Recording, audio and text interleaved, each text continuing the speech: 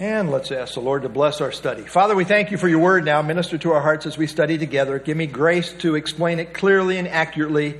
May the Holy Spirit have his way in our hearts as we do so. We pray in Christ's name. Amen. All right. Well, we are in Matthew, and it's got 28 chapters, and we are in the beginning part here yet. Chapters 5 through 7. The pronouncements, of course, the theme is Christ the King. And then this section in chapters 5 through 7, what we call the Sermon on the Mount, deals with the pronouncements of the king, proving his judicial right to the throne as seen in his wisdom kingdom teaching. Well, we now come to the formal conclusion of what is called the greatest sermon ever given, namely this Sermon on the Mount, as seen here in Matthew 5 through 7. The sermon proper ends at chapter 7, verse 12. And so we're going to get to the end of the sermon proper today. And then the remainder of the chapter deals with a challenge, a fourfold challenge, really, to how are you going to now respond to the message of the Sermon on the Mount. Will we commit to Christ and his teaching or not? Well, there's a real debate as to whether Matthew 7, verses 7 through 12, what we're studying this morning. There's a real debate as to whether this section deals specifically just with the issue of judging, we talked about last week in the first 6 verses of the chapter. Does it just deal with, is it making application to the issue of judging, or is it broader than this? I think it certainly does apply to the issue of judging properly and improperly.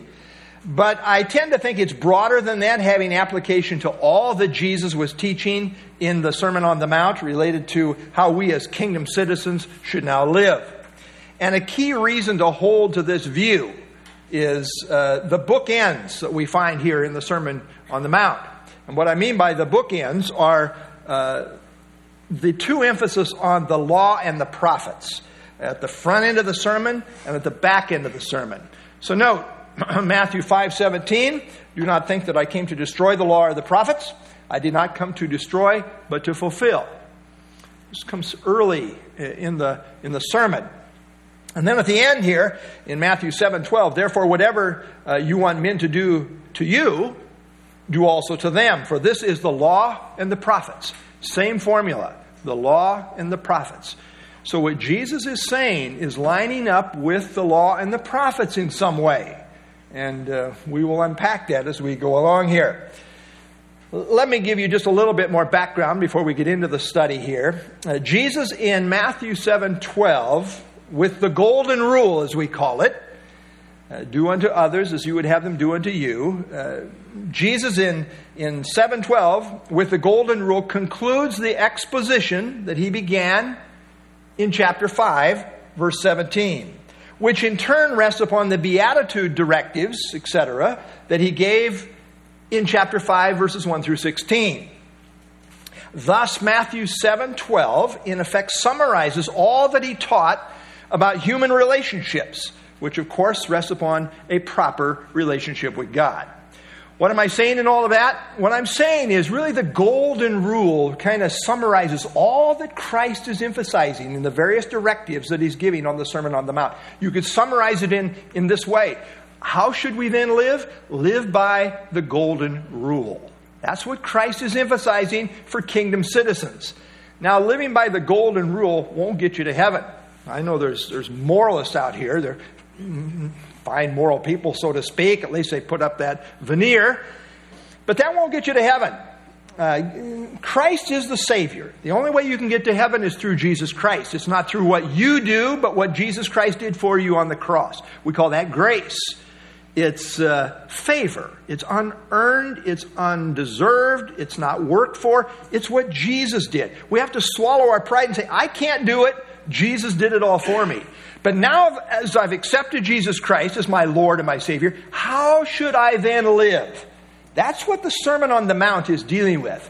You understand, Christ emphasizes repentance in chapter 4. And if you are truly repentant, here is how then you should live as brought out in the Sermon on the Mount, which could be summarized in the Golden Rule, which is what we're building to this morning.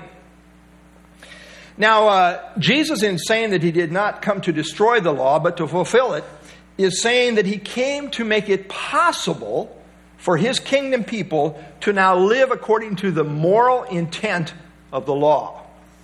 Now, no one can do this within their own power. To try and do so amounts to outward legalistic form of righteousness, which is really represented by what the scribes and the Pharisees were all about. It's all about external conformity, what I'm doing in my own legalistic way. That won't get you there. In contrast to this, Christ came to bring about an inward dynamic in which we are empowered by the Holy Spirit, which allows us to now live according to the moral intent of the law. And this is what Christ meant in Matthew 5:20 in addressing practical righteousness. And what I mean by practical righteousness, when we accept Christ as Lord and Savior, immediately, positionally, we are righteous. We have what we call imputed righteousness. It's put to our account. And we are seen as holy before God. And you can't get any more holy than being washed by the blood of Jesus. That is your position forever and ever in Jesus Christ. We're dealing with how then we should live after we come to faith in Christ. After that positional righteousness. Now practical righteousness needs to be worked out in our lives. That's what we're dealing with. And this is what Christ says in Matthew 5:20. For I say to you that unless your righteousness exceeds the righteousness of the scribes and Pharisees. Again, he's talking about practical righteousness. How you should then live. Unless your righteousness exceeds the righteousness of the scribes and Pharisees, you will by no means enter the kingdom of heaven. Yeah, your lives are going to be different. If you're really a kingdom citizen on your way to the kingdom, the righteousness that you live out in your life is going to be different than that legalistic Pharisaical righteousness that they're living according to, is what he's saying. Christ is talking about changed lives on the basis of true repentance as seen in chapters 3 and 4. Repentance and faith is an inward heart dynamic that affects the life. And this is what Christ came to bring about. He came to fulfill this and to bring about changed lives that align with the moral intent of the law through the power of the Holy Spirit. You say, well, Pastor Dwight, do you have a verse for that? I got 2 of them. Actually, I've got more than this, but let's look at Romans 8, 3 and 4. For what the law could not do, in that it was weak through the flesh. What was the problem? Why couldn't people keep the law? Well, it was we had a flesh problem. We can't live up to the high standard of the law. We just couldn't do it. Nobody can do it. Keep all the rules. And by the way, the Mosaic law consisted of 613 laws, actually. You know, you have the basic 10 commandments, but then building on that, a whole lot of other laws. The point I want you to see is that this higher standard of righteous living, higher than the ritualistic, legalistic righteousness of the scribes and Pharisees, is what Christ has in view throughout the entire Sermon on the Mount. It is application of this higher standard of righteousness that Christ now addresses in totality as he brings his sermon to a conclusion in Matthew 7, verses 7 through 12. Well, that's my introduction. And if there's any questions, please hold them. All right, let's continue. Matthew 7, verse 7. Ask and it will be given to you. Seek and you will find. Knock and it will be opened to you. For everyone who asks receives, and he who seeks finds, and to him who knocks it will be opened. Wow, what's this talking about? Remember, we've just been talking about judging. Improper judging, as well as proper discernment and evaluation. We talked about that last week.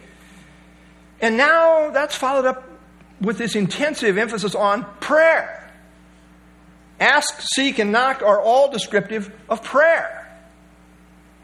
And they're all in the present tense, indicate to keep on asking, keep on seeking, keep on knocking. The sense is we're going to need God's continual help to live out Christ's higher standard of righteousness as presented in his teaching on the Sermon on the Mount. You're going to need some help on this one. You're going to need lots of help. You're going to need to keep on asking, seeking, and knocking. And this is most certainly true in this matter of judging, just discussed in the preceding verses. In order for us to see clearly and make proper discernment and judgment calls, we need God's help. And we need it constantly. You know, life is always about everything you're making discernment calls, right? I get a call from a person who doesn't speak very good English I'm wanting to talk to somebody. Hello? I'm right away, my mind is working in a certain direction. Right? Yours is too, right? Am I really going to want to get into a prolonged conversation with this person? So, we're making judgment calls all the time. And to do it right, we need God's help. I mean, we need help to see the beam in our own eye. We certainly need help once we got the beam out to help our brother with the splinter in his eye. We need help discerning who are the dogs and who are the swine that I shouldn't cast my pearls before. And we need real wisdom not to call it like it is in front of their faces, that's for sure. But we need help on these things. J. Vernon McGee was a pastor for many years, and then he began a ministry called Through the Bible. Perhaps you've heard of it, in which he taught verse by verse through the Bible. 5 years take to go through it. And then he'd do the same thing, another 5 years, 5-year cycle. And what made him so popular was that he emphasized, in effect, the Bible in shoe leather. He brought it down to where it was very practical for the average person. He made lots of practical application along the way. Well, on these verses here in Matthew 7, verses 7 and 8, he wrote this: "How to meet people of this world is the greatest problem facing a child of God. Every day we rub shoulders with princes and paupers, gentlemen and scoundrels, true and false professors. Some folk need our friendship and help, and we need them, and we ought to pull them to our hearts. Others are rascals and will destroy us, and we need to push them from us. How are we to know?" To ask, seek, and knock definitely refers to this problem. While I was a pastor in downtown Los Angeles for 21 years, I met people from all walks of life. Some people would need my help, but others would try to put a knife in my back. You would be surprised how many times I've been fooled by people. God wants to help you in these matters. And we need help in these matters, right? We're dealing with people all the time. How should I respond? What should my response be here as far as evaluating the situation, making judgment calls, discernment calls? This is the immediate context. The matter of making proper judgment calls related to logs and splinters, related to dogs and swine. We need to constantly be asking, seeking, and knocking on God's door to help us properly discern, and thereby properly respond to each situation as it comes at us. You say, well, I don't need any help. I can do it. Well, just be prepared. You're going to be in trouble. And God wants to help us. Everyone who asks receives, and he who seeks finds, and to him who knocks it will be opened. The problem is we so often try to go it alone without God's help, and that doesn't turn out well. God is telling us we need his help in dealing with people. But again, while I think this has application to the matter of properly judging, which it certainly does, I think it also has application to all manner of kingdom living, to humility, to purity, to sincerity, to love, and to all the righteous standards presented in the Sermon on the Mount.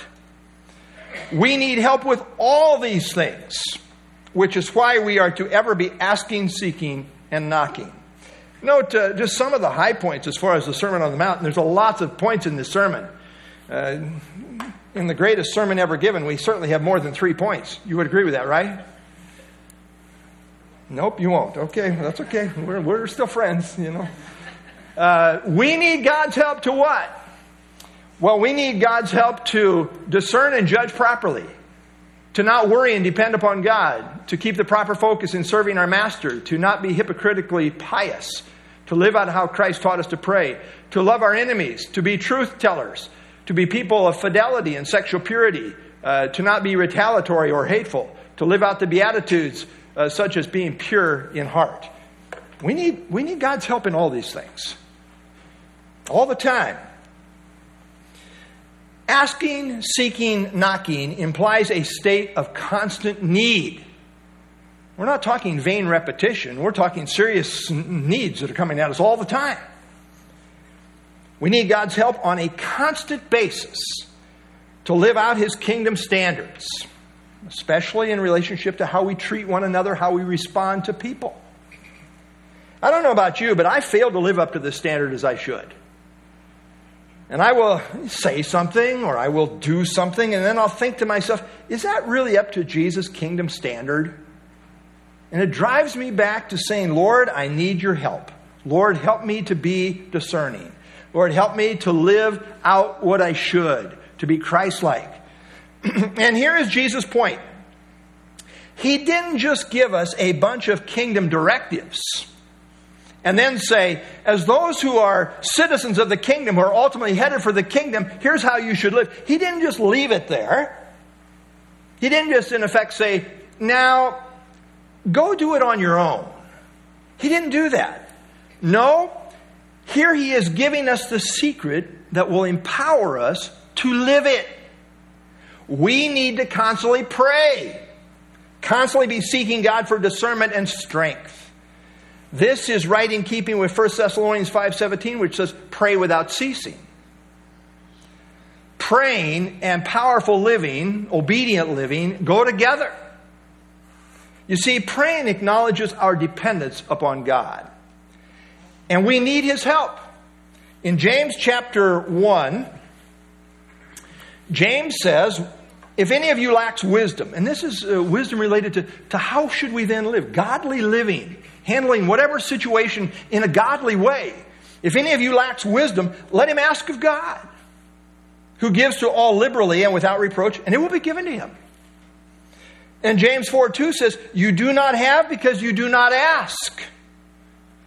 In the whole surrounding context in the Sermon on the Mount, the great majority of the emphasis is on spiritual character and spiritual qualities. This is the great concern. And this is our great need as God's children, to know how to live and then be empowered in the living of it. And God is there for us if we will but ask, seek, and knock. And now Jesus goes on to illustrate this reality. Verse 9, or what man is there among you who, if his son asks for bread, will give him a stone? Now, the way they made bread in the Bible times often looked a little bit like a stone, a flat, round stone. But no one would give their child a stone for breakfast. Daddy, I want some breakfast. Oh, I'll be quiet. Here's a stone. Gives new meaning to crunchy. No. A little bit of pita bread here. Stones. Think they'll notice the difference? Yeah. Verse 10, or if he asks for a fish, will he give him a serpent? Now, there are some snakes that look a little bit like a fish, the form of a fish. But no one in their right mind would give their child a serpent to eat instead of a fish. Right? Not going to do that. Daddy, what's for dinner? Oh, you know, the usual stones and serpents. That's what I have to offer. No sane person would do this to their child. Even the thought of it is repulsive. And so here is the application. Verse 11. If you then, being evil, know how to give good gifts to your children, how much more will your Father who is in heaven give good things to those who ask Him? Christ here shows that even though we as believers know God as our Father, we still have a sin nature. Notice what He said. You being evil. There's still an evil bent that we deal with, right? Even as those who know God as Father. As He goes on to say, how much more will your Father, who is in heaven, give good things to those who ask Him? So we still know evil in that. We still have a sin nature. We have what the Bible calls the flesh. That old Adamic nature. Now, praise the Lord, that's not all that we have. We now, as born-again Christians, have a new nature. And that new nature always wants to do what's right. But the flesh, it wants to do what's wrong. And so we feel the pull here. And praise the Lord, we have the power maker, the deal breaker, if we yield, is the Holy Spirit. We also have the Holy Spirit who empowers us to do the right thing if we walk in the Spirit. That's why the Bible says, walk in the Spirit, and you shall not fulfill the lust of the flesh. But we have to be obedient. We have to walk in the Spirit. So we know this reality. We are still evil in the sense that we still have the sin nature. We still feel that pull. None of us are perfect in practice, although we are in process. And He who has begun a good work in us will perform it until the day of Jesus Christ. He is building Christ-likeness into our lives. This process of sanctification that goes on in our lives because of God's work in our lives, disciplining us as a responsible, loving Heavenly Father. And yet, we're not perfect. We are in process. Nevertheless, although we are tainted by sinfulness, yet we still know how to give good gifts to our children. We know what is good for them, and we desire to provide for them properly. Now, if this is true of us, sinful beings, how much more will our Holy Father give good things to His children who ask Him? The contrast is drawn to make a point of emphasis. God wants to give us good things. He does. Enriching things that will empower our spiritual lives. On another occasion, in what in many ways is a parallel passage, Luke replaces good things with Holy Spirit. Note this in Luke chapter 11 and verse 13. As I say, essentially very close to a parallel passage. We think it was spoken on another occasion, but very much close in terms of a parallel here. And Luke 11:13 says, if you then, being evil, know how to give good gifts to your children, how much more will your Heavenly Father give the Holy Spirit to those who ask Him? This indicates that what Christ essentially has in mind are spiritual gifts, things related to the Holy Spirit, related to spiritual growth and spiritual empowerment. It is by the Spirit that we are enabled to live out the commands of Christ.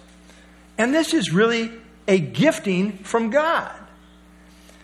It's God's grace, God's gift at work in our lives.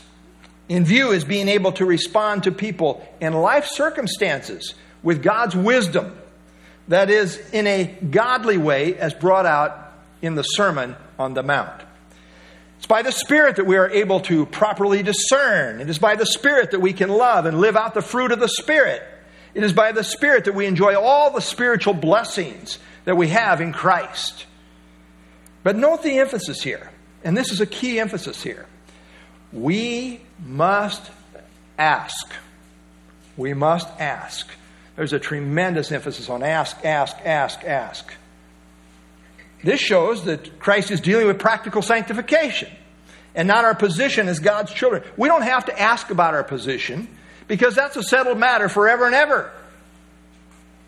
In terms of practical sanctification, God is happy to give us what we need spiritually, but He wants us to ask. If we lack wisdom, we are to ask.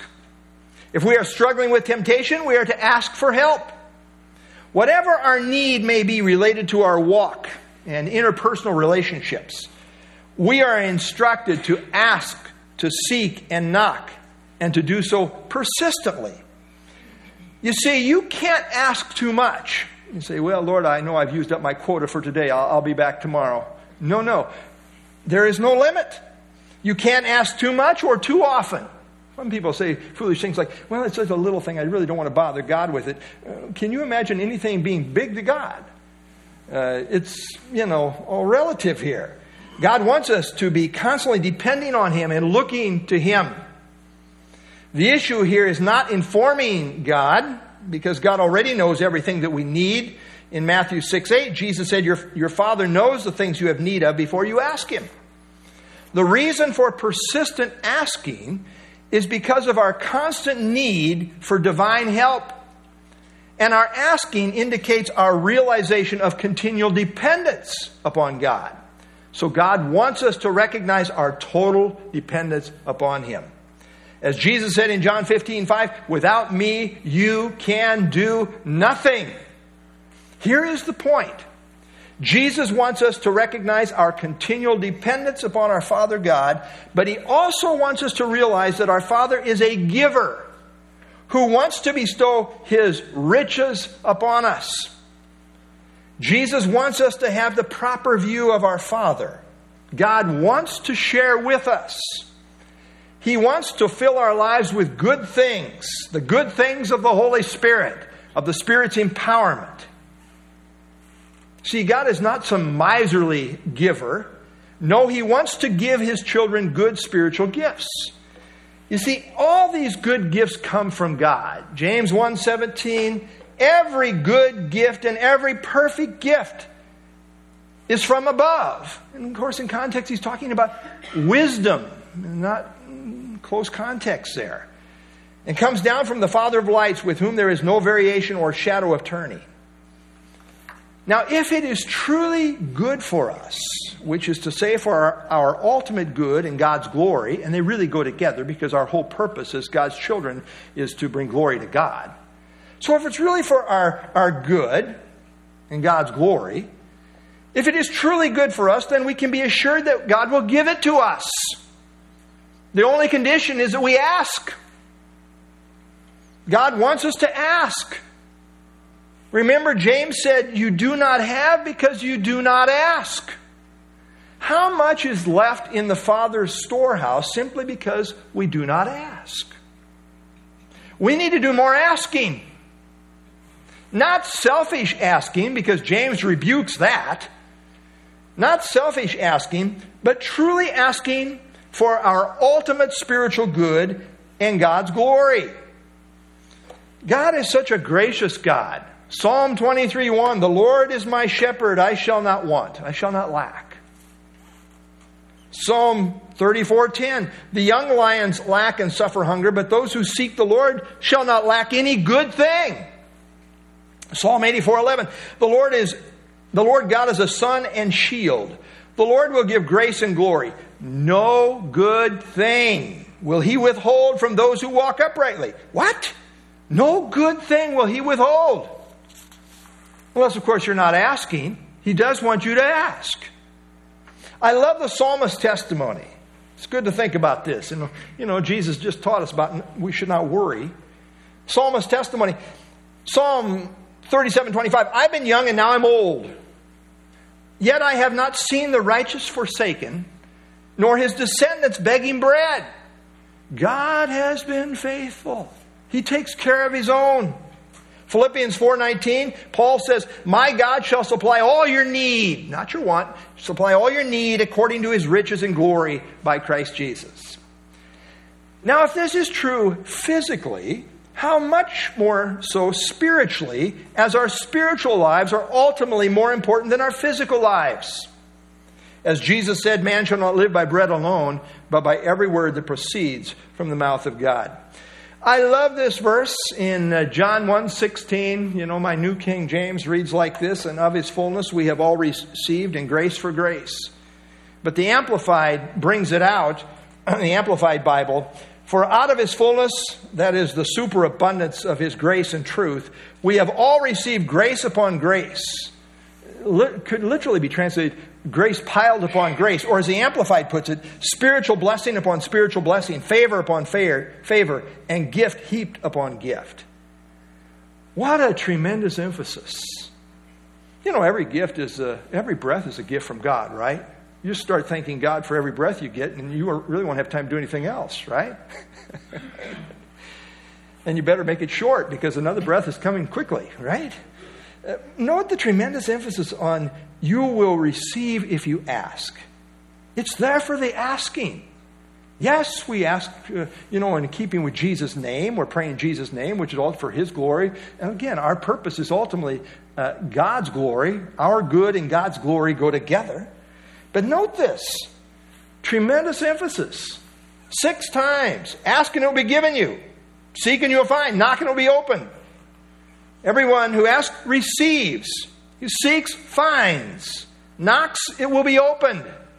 There's a 6-fold affirmation here that those who ask God for good things will get them. If it's good for you and you ask, rest assured, You'll get it. You'll get it. The only qualifier is that we don't always know what is truly good for us, right? You say, boy, I'm going to put this to the test. Lord, I sincerely would like for you to bless me with a good gift of $1 million today. Right? Is that really good for you? Is that really healthy for you? You know people that win the lottery? Big money? They're a wreck. Most of them end up being a disaster. It's not good for them. God knows what's good for you. Maybe what's good for you is that you need to depend upon God day by day for your daily bread. Maybe that's really what's ultimately good for you, is that you learn to walk in faith and not have all this superabundance. Maybe that's what's really good for you. You know, we often don't really know what is good for us. You know how I know that? Well, it's because the Bible tells us this, right? Romans 8:26. Likewise, the Spirit also helps in our weakness. And what is our weakness? We have a weakness. We have a problem. For we do not know what we should pray for as we ought. We don't really know how to even properly pray a lot of the time. Praying for something that's not really good for me. What do you think God's going to say to that? No. No. In His goodness to us, He says no lots of times. We do not know what we should pray for as we ought, but the Spirit Himself makes intercession for us with groanings which cannot be uttered. The Spirit helps us in our praying. So, it's the right thing is being communicated. Maybe our heart's right, but what we're asking for is not really properly right. The real challenge is to align our prayers with what is really good for us. But when we do, our gracious Father always says yes. If it's really ultimately good for you, God will give it. That's what Jesus is emphasizing here. And then we come to verse 12. Therefore, which connects with what he has already been bringing out. Therefore, whatever you want men to do to you, do also to them. For this is the law and the prophets. The word therefore indicates that this principle in verse 12, the golden rule, is connected to what has already been stated. As shown earlier, this formula, according to the law and the prophets, is a bookend for the beginning of the sermon, as well as for the end of the sermon, as seen in Matthew 5:17 and 7:12 respectively. John Phillips has a good summary statement here, where he writes, embodied in the Mosaic Code and amplified in the prophetic word, the golden rule is the underlying principle of all morality, especially in relationship to human relationships, which is the great emphasis here. It is pointed out that other religious leaders, not all, but other religious leaders have often stated the underlying principle here in negative terms. But Jesus is the first one on record stating it in positive terms. For example, the Jewish Rabbi Hillel said, quote, what is hateful to yourself, do not do to someone else. The Apocrypha said, quote, what you yourself hate, to no man do. And the Stoics said, quote, what you do not want to be done to you, do not do to anyone else. You see, in each case, it's stated in the negative. But here comes Jesus, and he states it in the positive, in commonly what is called the golden rule. Do unto others as you would have them do unto you. That's the golden rule. Where do we get it? Stated in the positive sense, Christ is the one who brought this to us. Or as the verse specifically says, whatever you want men to do to you, do also to them. This principle of treating others the way you want to be treated serves as a good summary of the moral law represented in the law and the prophets. John MacArthur says, man's basic problem is preoccupation with self. In the final analysis, every sin results from preoccupation with self. We sin because we are totally selfish, totally devoted to ourselves rather than to God and others. How we treat others is not to be determined by how we expect them to treat us or by how we think they should treat us, but by how we would want them to treat us. How we treat others is to be determined by how we want them to treat us. What a wonderful principle to govern human relationships. It's a kingdom principle. J.C. Ryle wrote, "This truth settles 100 different points. It prevents the necessity of laying down endless little rules for our conduct in specific cases. This principle will cover a multitude of issues that come at us all the time." Over 10 years ago, we had new carpet installed in our church auditorium. It was not done right, so we had it all ripped out and had it redone. You know what? It still wasn't right. So, we didn't really want to pay for all this when it wasn't right. What to do? We wrestled with this and grappled with this. How many times are you going to take it out? Read to it. I wrote to the owner of the company, and this is what I said to him. I said, as we have prayed and thought about this, we elders, we believe that this is a case where we should love our neighbor, one who is near, as myself. In Matthew 7:12, Jesus said, "Therefore, whatever you want men to do to you, do also to them, for this is the law and the prophets." So we have tried to put ourselves in your shoes and ask what is proper and fair in light of all the factors. It is true that the carpet is not installed properly, as even an impartial third party indicated. The pattern does not match up, the seams are not well done, etc. We realize that you have tried to make it right, redid it once already, but it is still not right. As such, we have to live with it. We think it proper to cover your actual expenses. As a matter of conscience, we would like for you to determine what you think we still owe you of the remaining balance, and we will pay it. The owner wrote back to me, "Dear Pastor Oswald, your quote from the Bible hit home with me.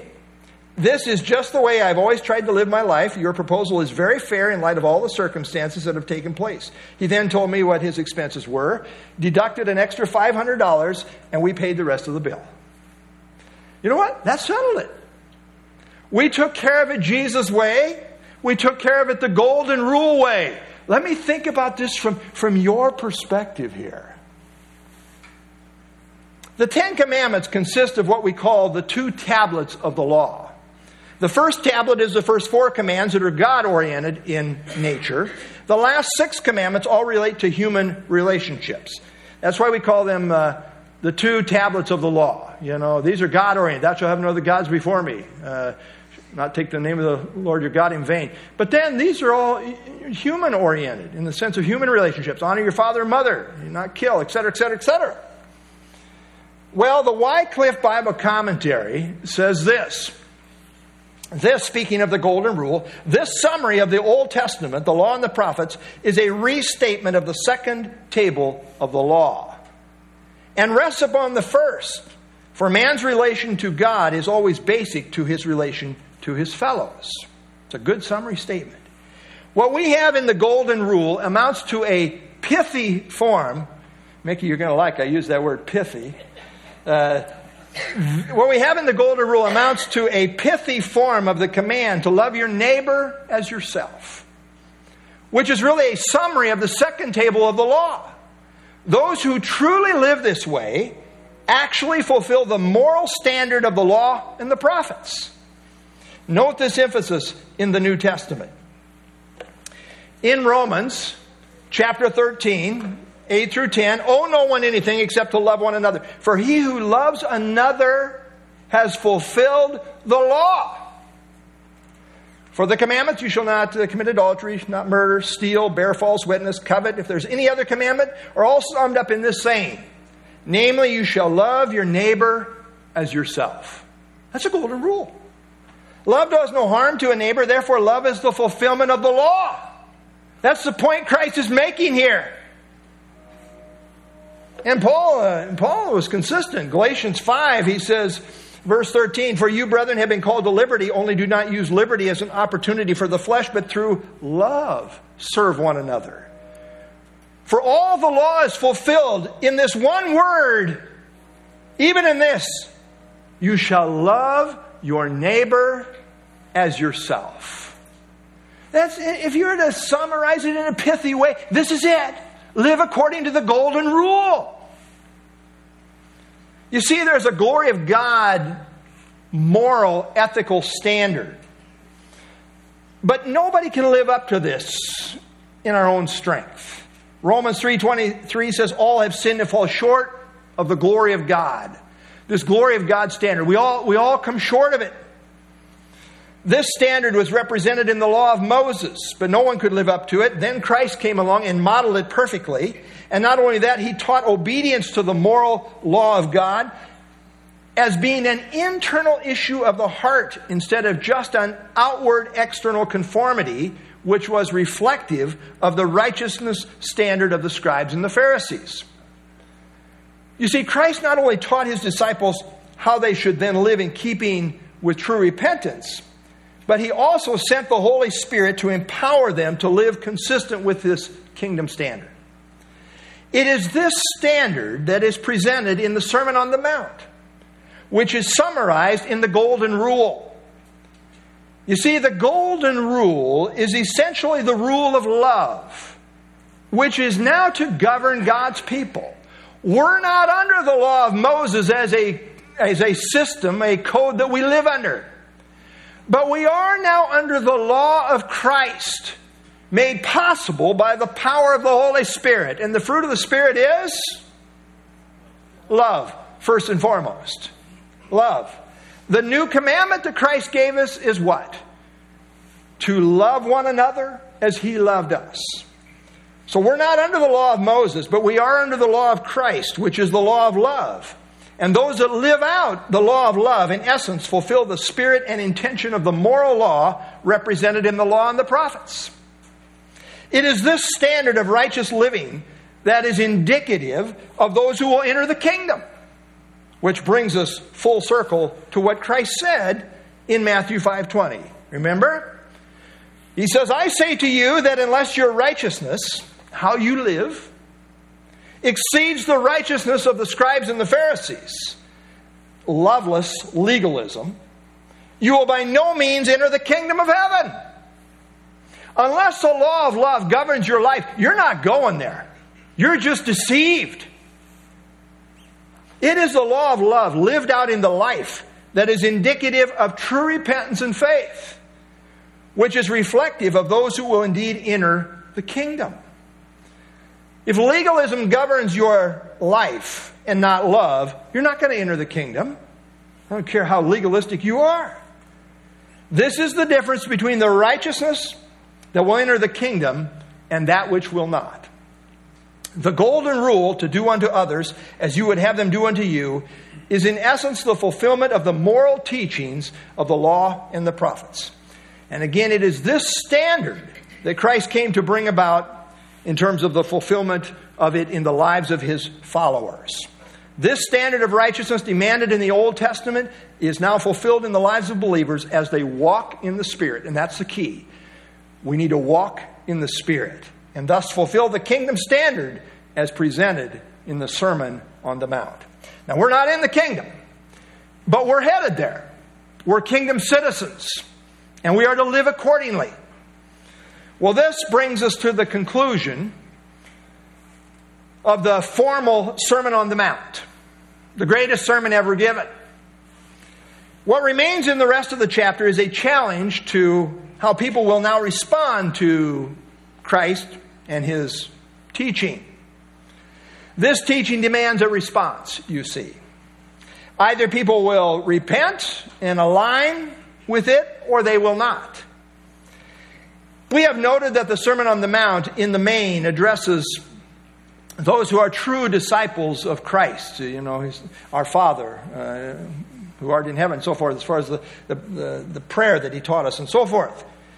However, as noted in verse 28, at the end of the chapter, many people, in addition to his disciples, had been gathering to hear what Christ was saying. Evangelical commentary on the Bible says, Jesus addresses persons who have heard his teachings, are aware of the options, and must now choose one gate or the other. What are you going to do with this? Your life comes down to choices. And the greatest choice in the world is, what are you going to do with Christ? What are you going to do with what he says? Are you going to follow the Pharisees and their religious legalism? Or are you going to say, oh, Christ is right. I need to repent. I need God's help. As I say, 7:12 concludes the Sermon on the Mount. But what now follows in 7:13 through 27 are 4 warnings given to those listening about the importance of applying it. And these 4 warnings present 4 contrasts. Note these 4 warnings. There's 2 ways that we're going to look at briefly this morning. 2 trees, 2 professions, and 2 builders. So application. What are you going to do with this? Again, it's general here. The disciples, largely addressed earlier, true followers, those who really know God as their Father. But now it's broader. He's making this basic application. Verse 13. Enter by the narrow gate, for wide is the gate and broad is the way that leads to destruction, and there are many who go in by it. Christ makes a contrast between the narrow gate and the wide gate. Where are you at this morning? The gate is the entryway that puts you on the path to your destination. You're going somewhere. The people hearing the message of Christ were at a crossroads. You see, he's brought them to a crossroads. You're going to go the way of the Pharisees. You're going to go the way that I'm teaching. That lines up with kingdom righteousness, kingdom living. They're at a crossroads. The teachings of Christ and the person of Christ go together. To accept or reject the one is to accept or reject the other. You can't say, well, I'm going with Christ, but I'm rejecting his teaching. No, it doesn't work that way. They go together. Stanley Toussaint says, just as a tree is known by its fruit, so the gate is known by the way. The gate is mentioned first as this is the starting place, representing the place of conversion. That is the narrow gate. This is the place of decision. This leads to the way, which is the course that is followed once the choice is made. So Christ invites people to come in by the narrow gate. The narrow gate is, frankly, Christ himself. The narrow gate is Christ's message of repentance and faith. Christ and his message. This is the way in. This is the gate. This is how you come in. It's narrow in that you can't add anything to it. It's narrow in that one must enter all by themselves with nothing but faith alone. Must be the right kind of faith, a change of mind kind of faith. That is, repentance must be an element of this faith. In John 10:9, Jesus said, I am the door. If anyone enters by me, he will be saved. So the door is very narrow, or the way is very narrow. The gate, I should say. Acts 4:12, nor is there salvation in any other, for there is no other name under heaven given among men by which we must be saved. It's Jesus alone. 1 Timothy 2:5, there's one God and one mediator between God and men, the man Christ Jesus. The narrow gate is Christ and his gospel message alone. The response that gets you in is repentance and faith alone. John MacArthur says the person who enters the narrow gate must enter alone. We can bring no one else and nothing else with us. Furthermore, God's gate is so narrow that we must go through it naked. It is the gate of self-denial through which one cannot carry the baggage of sin and self-will. When we sing, nothing in my hand I bring, simply to thy cross I cling, we are testifying to the way of the gospel. Well, in contrast to the narrow gate is the wide gate. It involves the broad way that leads to destruction. This way, you see, is broad because it requires no repentance. You don't have to repent on the broad way. You got all this sin baggage with you. Just bring it with you. There's plenty of room on the broad way for all this stuff. One can hold on to all sorts of legalism, ritualism, pride, self-effort, which is the way of the scribes and the Pharisees. Total hypocrites. How many times has he denounced hypocrisy in the sermon? But that way ends in destruction. Bible Knowledge Commentary makes a good summary statement. In light of the whole sermon, it was obvious that Jesus was comparing the wide gate and the broad road to the outward righteousness of the Pharisees. If those listening to Jesus followed the Pharisees' teaching, their path would lead to destruction. The narrow gate and road referred to Jesus' teaching, which emphasized not external requirements, but internal transformation. It's a heart issue that then works its way out into life. Stanley Toussaint, the two ways would be compared to two forms of righteousness, which he has been contrasting throughout the discourse. Repentance is the narrow gate through which Christ invited his audience to enter. The narrow way represents the restrictions laid upon the one who walks in the way of true righteousness, which the king had just outlined. The broad way is the natural walk of the flesh, characterized oftentimes by Pharisaic hypocrisy and outward righteousness. The word destruction here does not refer to annihilation or extinction, but rather to utter ruin and loss. It is the loss of well-being in a place called ultimately hell or the lake of fire. And notice that Christ said, there are many who go in by it. This is the religious, hypocritical way that is so popular. By far the majority of religious people, including nominal Christians, are on this broad way that leads to eternal destruction. And Christ continues, verse 14, because narrow is the gate, and difficult is the way which leads to life, and there are few who find it. In contrast to the broad way that leads to destruction is the narrow gate which leads to the difficult way which leads to life. And there are relatively few who will find it. There's always a remnant, but only a remnant. Never a big picture majority. Frankly, most people are going to hell. The narrow gate leads to the difficult way.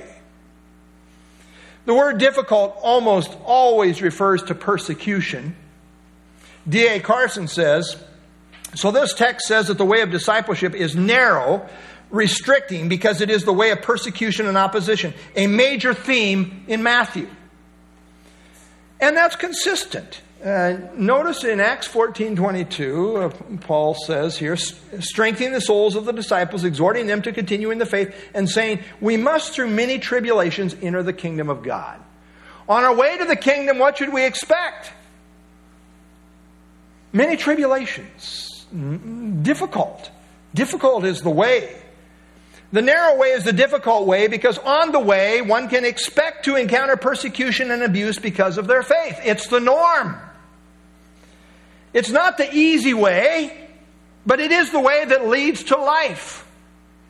And according to Jesus, there are few who find it. Warren Wiersbe wrote, did your profession of faith in Christ cost you anything?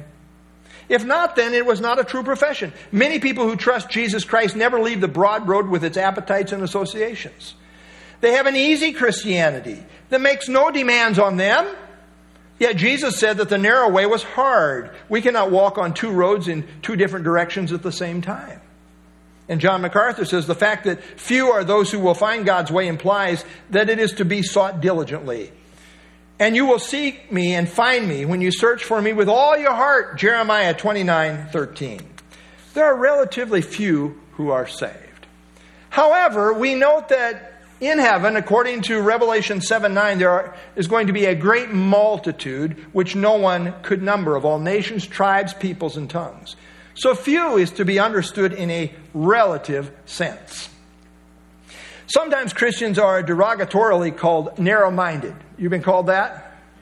I hope so, because you are narrow-minded. I mean, if you're a Christian, according to the world's perspective, you are very narrow-minded. Dare I say, you're going to be a bigot. Narrow-minded. But in truth, according to Jesus, it's only the narrow gate that puts you on the difficult way that leads to life. This is the Jesus way, and it's the only way.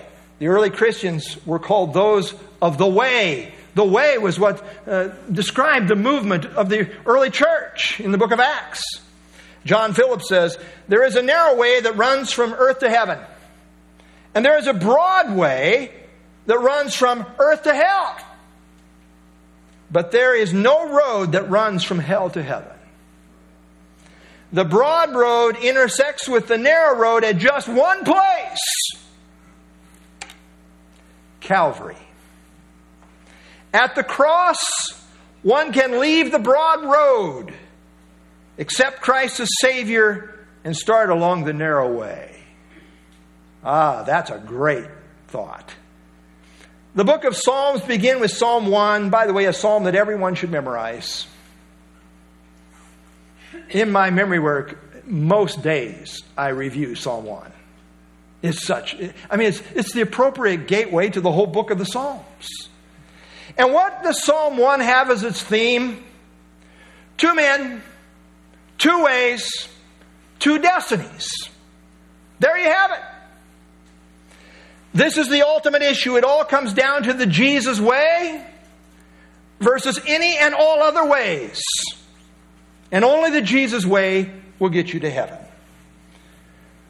Here we go. You got the broad way and you got the narrow way. And Jesus has brought them in His teaching right to the crossroads. Which way are you going to go? The broad way to hell or the narrow way to the kingdom? Let me ask you. Maybe you're right here this morning. Which road are you going to take? Jesus invites you. Enter the narrow gate. Enter it. You have to respond. What is your choice? What are you going to do with Jesus? Here's the broad way leading to hell. Many go that way. Few there be that go this way. The road less traveled for sure. It's the way of the cross. That's the way into the kingdom. It's the narrow way. I have a picture in my kitchen. If you come to my house, you'll see this. And when I love to bring, if I have time, salesmen, cultists, whoever it is, I like to say, come with me. I want to show you something. And I'll bring them into my kitchen and I'll show them this picture. And I'll say, do you know what that is? That's a depiction of the narrow way that leads to the kingdom versus the broad way that takes you to hell. And the narrow way is the cross. That is what gets you to the kingdom. This broad way takes you straight to hell. Which road are we on? John Oxum wrote this many years ago. To every man there openeth a way, and ways and a way. And the high soul climbs the highway.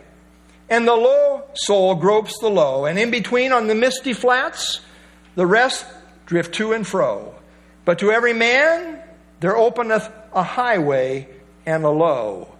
And every man decideth the way his soul shall go. In the words of Jesus, let's listen to Jesus. Enter by the narrow gate, for wide is the gate and broad is the way that leads to destruction. And there are many who go in by it, because narrow is the gate and difficult is the way which leads to life. And there are few who find it. Jesus invites you, enter by the narrow gate which leads to life. God help us all to enter in if we're not already in. Jesus alone is the door. He alone is the way, the truth, and the life. Enter by the narrow gate. Let's stand and have our closing song.